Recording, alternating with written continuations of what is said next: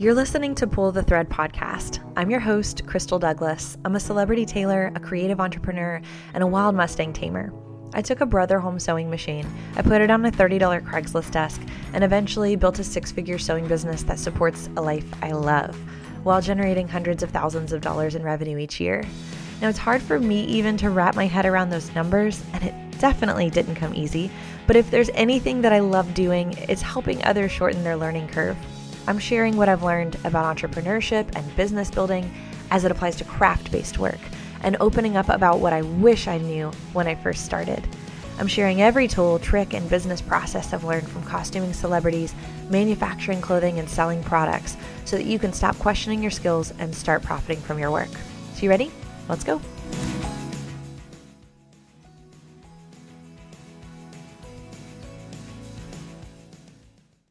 Welcome back to Pull the Thread, episode 3. It is a snow day in Nashville. Everything's completely shut down. I am nursing my little green tea matcha latte, and since the entire everything is closed, technically so is my shop, but fortunately for me, I have access to it. And so I'm just taking a quick lunch break to record this for you guys, and then I'm going to run back over and hop behind a machine and keep going. So yeah, we've been in a lot of sample production and pre-production for a major small batch project that we've got that's going to basically occupy a full-time team for the next month. So all of that pre-production takes a ton of time and planning and a lot of tedious little steps. And so that's been pretty consuming for me lately, but I wanted to hop on and I wanted to break down into the things that I wish that I had done when I first started this business. So before we were fielding small batch orders and before we were running nonstop and processing samples and meeting with designers to do consultations, and before I was costuming rock stars and all of that. So that's what this episode's about. So of course I'm going to start out with a story for you. So here we go. Elizabeth Griscom was the 8th of 17 children, and she was a 4th generation American and the daughter of a carpenter. She was born on January 1st, 1752. Now, you probably don't know Elizabeth as the daughter of a carpenter. You might actually know her by a different name, Betsy Ross. You also might not have known that at 21 years old, Betsy ran away with a guy named John Ross, and they got married in a bar across the river, which got her completely excommunicated from her entire family. See, Betsy was a Quaker. She attended a Quaker public school, and for 8 hours a day, she was taught reading, writing, and then she received instruction in a trade. My guess is that it was sewing. After finishing her schooling, her dad apprenticed her to a local upholsterer. And today we think of upholsterers primarily as sofa makers and such, but back then, in colonial times, they did all sorts of sewing jobs, including flag making. It was at her apprenticeship job that Betsy fell in love with another apprentice named John Ross, and he was the son of an Episcopal assistant rector at Christ Church. But here's the issue with that. See, Quakers frowned on interdenominational marriages. The penalty was pretty severe. Guilty parties were excommunicated from the Quaker house. So if you married outside of your denomination, you were cut off completely. So emotionally and economically from both your family and your church. They called it getting read out. Your entire Quaker history and community would be instantly dissolved. But on a November night in 1773, 21-year-old Betsy eloped with John Ross, and they ferried across the Delaware River to Hugg's Tavern and were married in New Jersey. Coincidentally, if you look up her wedding certificate, you'll see the name of New Jersey's governor at the time, William Franklin. That's Benjamin Franklin's son. Her wedding caused an irrevocable split between her and her entire family. Now, less than 2 years after their nuptials, the couple started their own upholstery business. Their decision was a pretty bold one since competition was tough. Think about it. When you first go into business, you're relying really heavily on your friends and your family, and Betsy couldn't count on her Quaker circle for business. Since she was read out of the Quaker community on Sundays, you could now find her at Christ Church sitting in pew 12 with John. The very same Christ Church that on some Sundays you could find George Washington, America's new commander-in-chief, sitting in an adjacent pew. Now, in January 1776, the couple's business began to start feeling the effects of war. See, fabrics were needed for the business, but they were becoming harder to come by, so business slowed. If you've operated a business through this pandemic, you know exactly what that's like, whether that was making masks and needing elastic or waiting on fabric.com to ship you a fabric order. Business slowed. I think we can all resonate with that.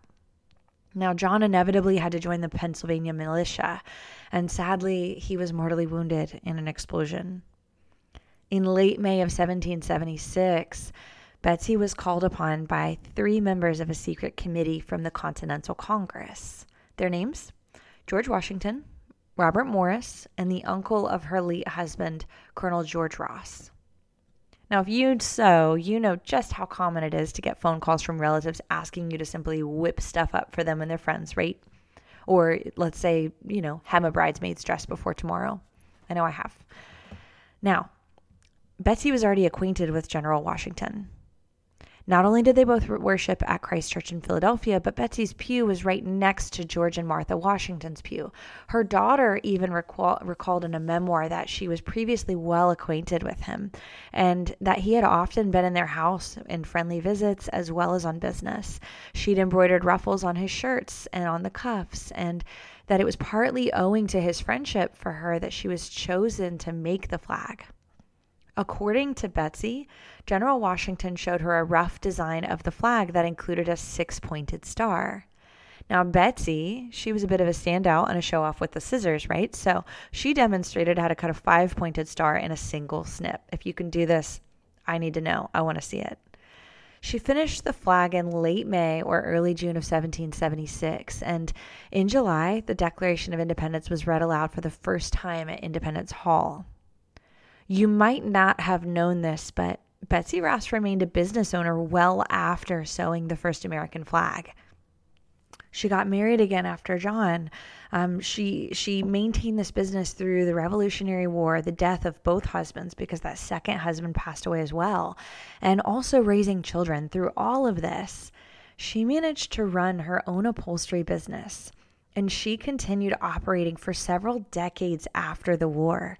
So this is a 2-time widow, the creator of the first American flag and entrepreneur. And she did this on her own. After the soldiers left, she even wove cloth pouches that were used to hold gunpowder for the Continentals. One could say the work of this one seamstress and business owner certainly paved the way for innovation and legacy. I wonder what kind of lessons Betsy would have for us sewing business owners. Would they be in the importance of finding a good pew at church? The girl ran away to marry a guy across the river in a bar, and she ended up keeping company with one of the most famous names in American history. Now, if I had to start my sewing business all over at square one, I can think of a handful of things I would have either avoided like the plague or polished up a little bit better before things truly grew. I'm no Betsy Ross, but looking back at the journey that I've been on for the past 4 years, I can see 5 very loud things that I would do differently if I had to do it all over again. So here we go. 5 things I wish I did when I first went into business. The first one, I would say zero in on your niche early. In all caps, bolded, underlined. I'd pick one niche. I would nail it down super hard. See, when I started, I was still trying a lot of different things to see what I liked and what I was actually good at. I was also downright terrified of not making rent. So no matter what people wanted done with a needle and thread, I said yes. I thought that if I kept on taking on the odd projects, I would be challenging myself to get better at the things that I wasn't good at. And although this was a great way to refine my skills while also learning what I liked and didn't like, it was a downright awful business move and an awful way to move the needle, aka make freaking money. I wish that I'd pared down what I really like to do versus what made me money and somehow found a balance between those two from the get-go so that I had enough runway to learn the harder stuff later. When you're doing a completely different project every week, you get good at problem solving, but since you're not repeating a single process, everything is slow. As my business has scaled monumentally and with the pandemic going on, I launched a division for small batch manufacturing, and that way we would create a new revenue stream that could replace one of the entertainment-based ones in the meantime. And for the first few months, the exact same thing happened all over again. We ran all sorts of different samples for a while until we got our first actual batch project. It was tedious and slow, and I spent hours poring over tech packs just to figure out how to make one sample. And oftentimes, one was all we'd make. Since most people who want to design a clothing line don't understand just how expensive it is to manufacture an actual batch, just like on day one, no one's compensating you for the learning curve. If I started over again tomorrow, I would have zeroed in on 1 to 2 niches immediately, and then I would find freedom in telling people to go elsewhere for the projects that are so bizarre and off the wall that you'll have to take a college course on their behalf just to sort them out. And I still do this in other facets of my business. Like, I get requests all the time to make a certain item, and I always refer it to a friend because I know that he's the best at that. Same thing with leather products. Yeah, we have all of the equipment to do it, but I already know of a designer who's phenomenal at it. So why would I try to be decent at everything when I can be amazing at a couple things and then support my friends who are amazing at their niche too? So once you master these few niches, it's easier to add another niche as a revenue stream, or even replace one that took you a while to realize you don't really like doing it. The truth is, hemming bridesmaids dresses is super profitable, but when wedding season is over, you're going to need to find a new niche to fill in your time. Okay, this next one, I'm face palming right now. Number 2. Document better. I document how I solved customers' problems better than I did.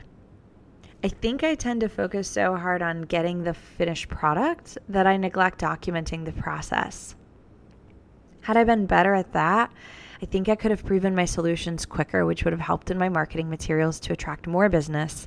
And I also would have had proof that I can do what I say I can. These days, I keep Slack channels for every client and project so we can document exactly what worked and what didn't and what stage of the process we're in and whose job it is to do each of those steps. When I first started, that was notebooks, and I wrote notes about what I did to different alterations, but sometimes when I'd have to do an extra fitting just to get a fit right, I wish that I'd taken detailed notes about every single thing that I did, from seam allowances to how much I took in to what panel I took in from, especially if time had passed and I didn't remember what was done. This plays into leaving yourself a paper trail. Just do it. I didn't, and take it from me, it's not fun to figure it out later. It actually really sucks. Especially those moments where you're trying to rush through something so quickly. So at the end of it, you're like, I'll write down what I changed later. I'll write down the details later. And then you never do. It doesn't work, and it's not sustainable when you try to scale your business and do more revenue and work with more customers. Now, I wrote out my goals like crazy, but as far as the tangible steps that I took to generate business, I sort of threw stuff at the wall and looked to see what stuck. And when you're throwing a lot of things at the same time, you don't even know what it is that you're picking up and throwing. And had I documented every move in that area as well, whether it had been a social media post or a specific way that I handled referrals or a business move in general, I'd have known quicker what actions to repeat and what to leave behind. I also wish that I documented better in terms of the businessy and the legal aspects of the business. From categorizing expenses to tracking mileage for your taxes, to saving and organizing receipts, to setting aside money for taxes quarterly, I could have done so much better at documenting. Number 3. All right, I'm kicking myself for not doing this one from the jump. Ready? Probably the most important one. Commit yourself to a community. This is something that I didn't do because I felt like I was the only one pursuing what I was doing, and that's so stupid. I had no idea that there were multiple communities out there made to support sewists and plenty out there to support entrepreneurs. If I could do this all over again, I would have put myself out there early and more often. I would have jumped right in and connected with others who do what I do immediately rather than standing back and assuming that they viewed me as a competitor. Hint, they didn't. I think it's so easy to get distracted by all of the things that you need to get done that you end up on an island, and to be honest, you're not doing anything exceptionally well when you're not plugged in because you have no idea you don't know what you don't know. You have no idea what resources are out there for you to make your job quicker or easier or your outcome way better. It's the age-old tale of the guy who tries to network the entire room and then he ends up not truly connecting with anyone. Had I spent more time engaging with my specific niche, and not just my industry as a whole, I could have identified the problems that actually needed solving. And in turn, I would have been able to help people better.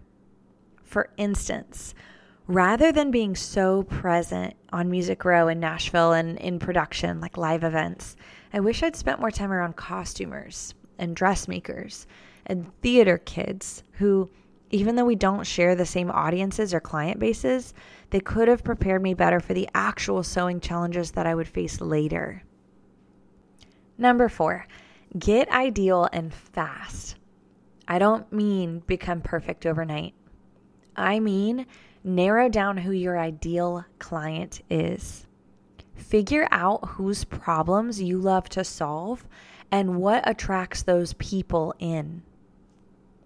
After working with numerous people that drove me up the wall, didn't get it, or get what I was trying to do, or didn't pay on time, or brought me the worst materials, etc., I sat wondering why things were so bad. And then it hit me. You can't be everyone's cup of tea. I am saying this and cheersing you with my little matcha latte.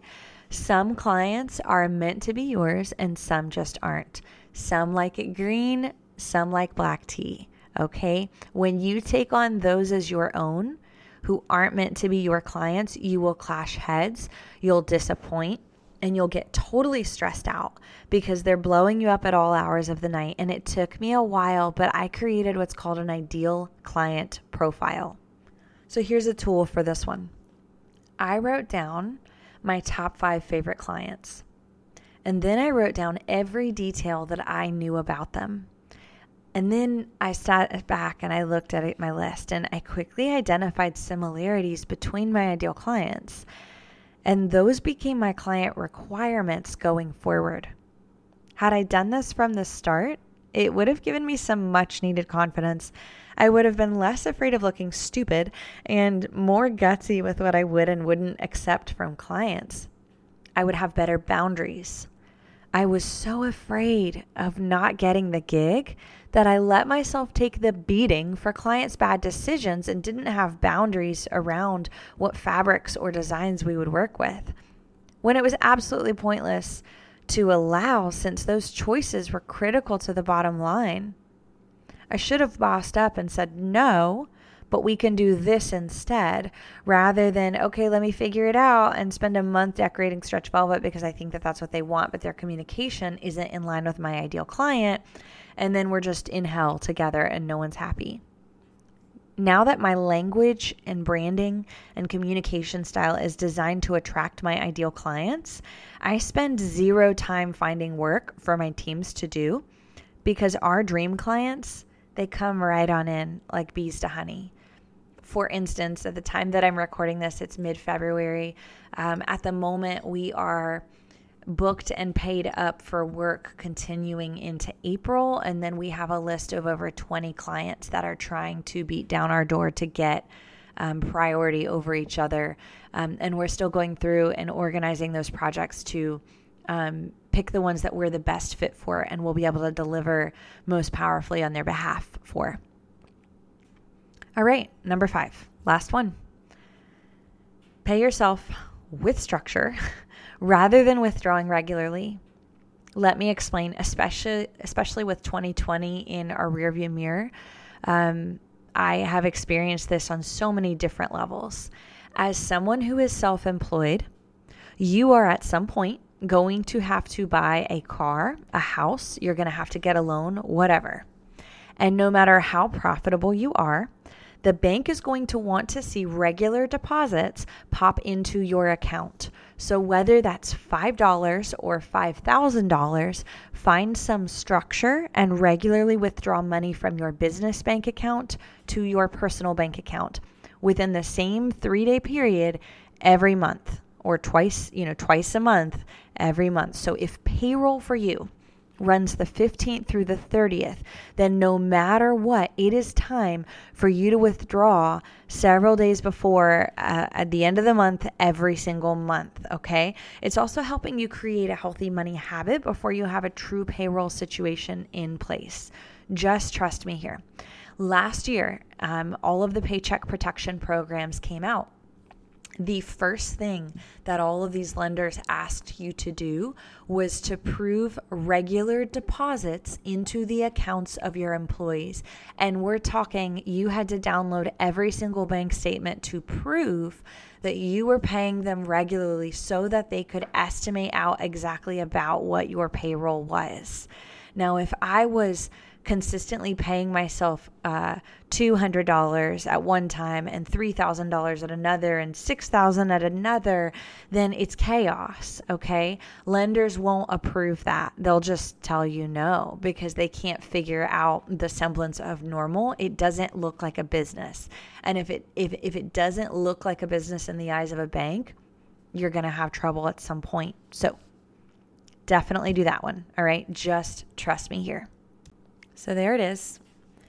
5 things I wish that I did when I first got started. And if this list intimidates you, please connect with me online. I'd love to inspire you or pop into your inbox if you hop on the mailing list and keep you excited and motivated in your journey. Entrepreneurship is completely terrifying and immensely fulfilling. And so it's a journey that I would recommend to anybody who is finding themselves unsatisfied or a little disconnected from their work. If you are trying to turn a side hustle into a business, these 5 things will absolutely give you a little bit of clarity and structure to it. And structure is definitely something that you're going to want to lean into. And so that way you can avoid a little bit of the chaos of starting. I can't wait to bring you episode 4. Stay tuned. Hop on the mailing list if you are wanting to connect or reach out on Instagram. That's where you can best find me. That's just at Crystal Douglas, Krystal Douglas, or hop on the website, crystaldouglas.com. Stay tuned. You've just finished an episode of Pull the Thread. It means the world to me that you landed here and hit play. If you got something out of this podcast, please hit that subscribe button. And if you're feeling mega generous, leave a review.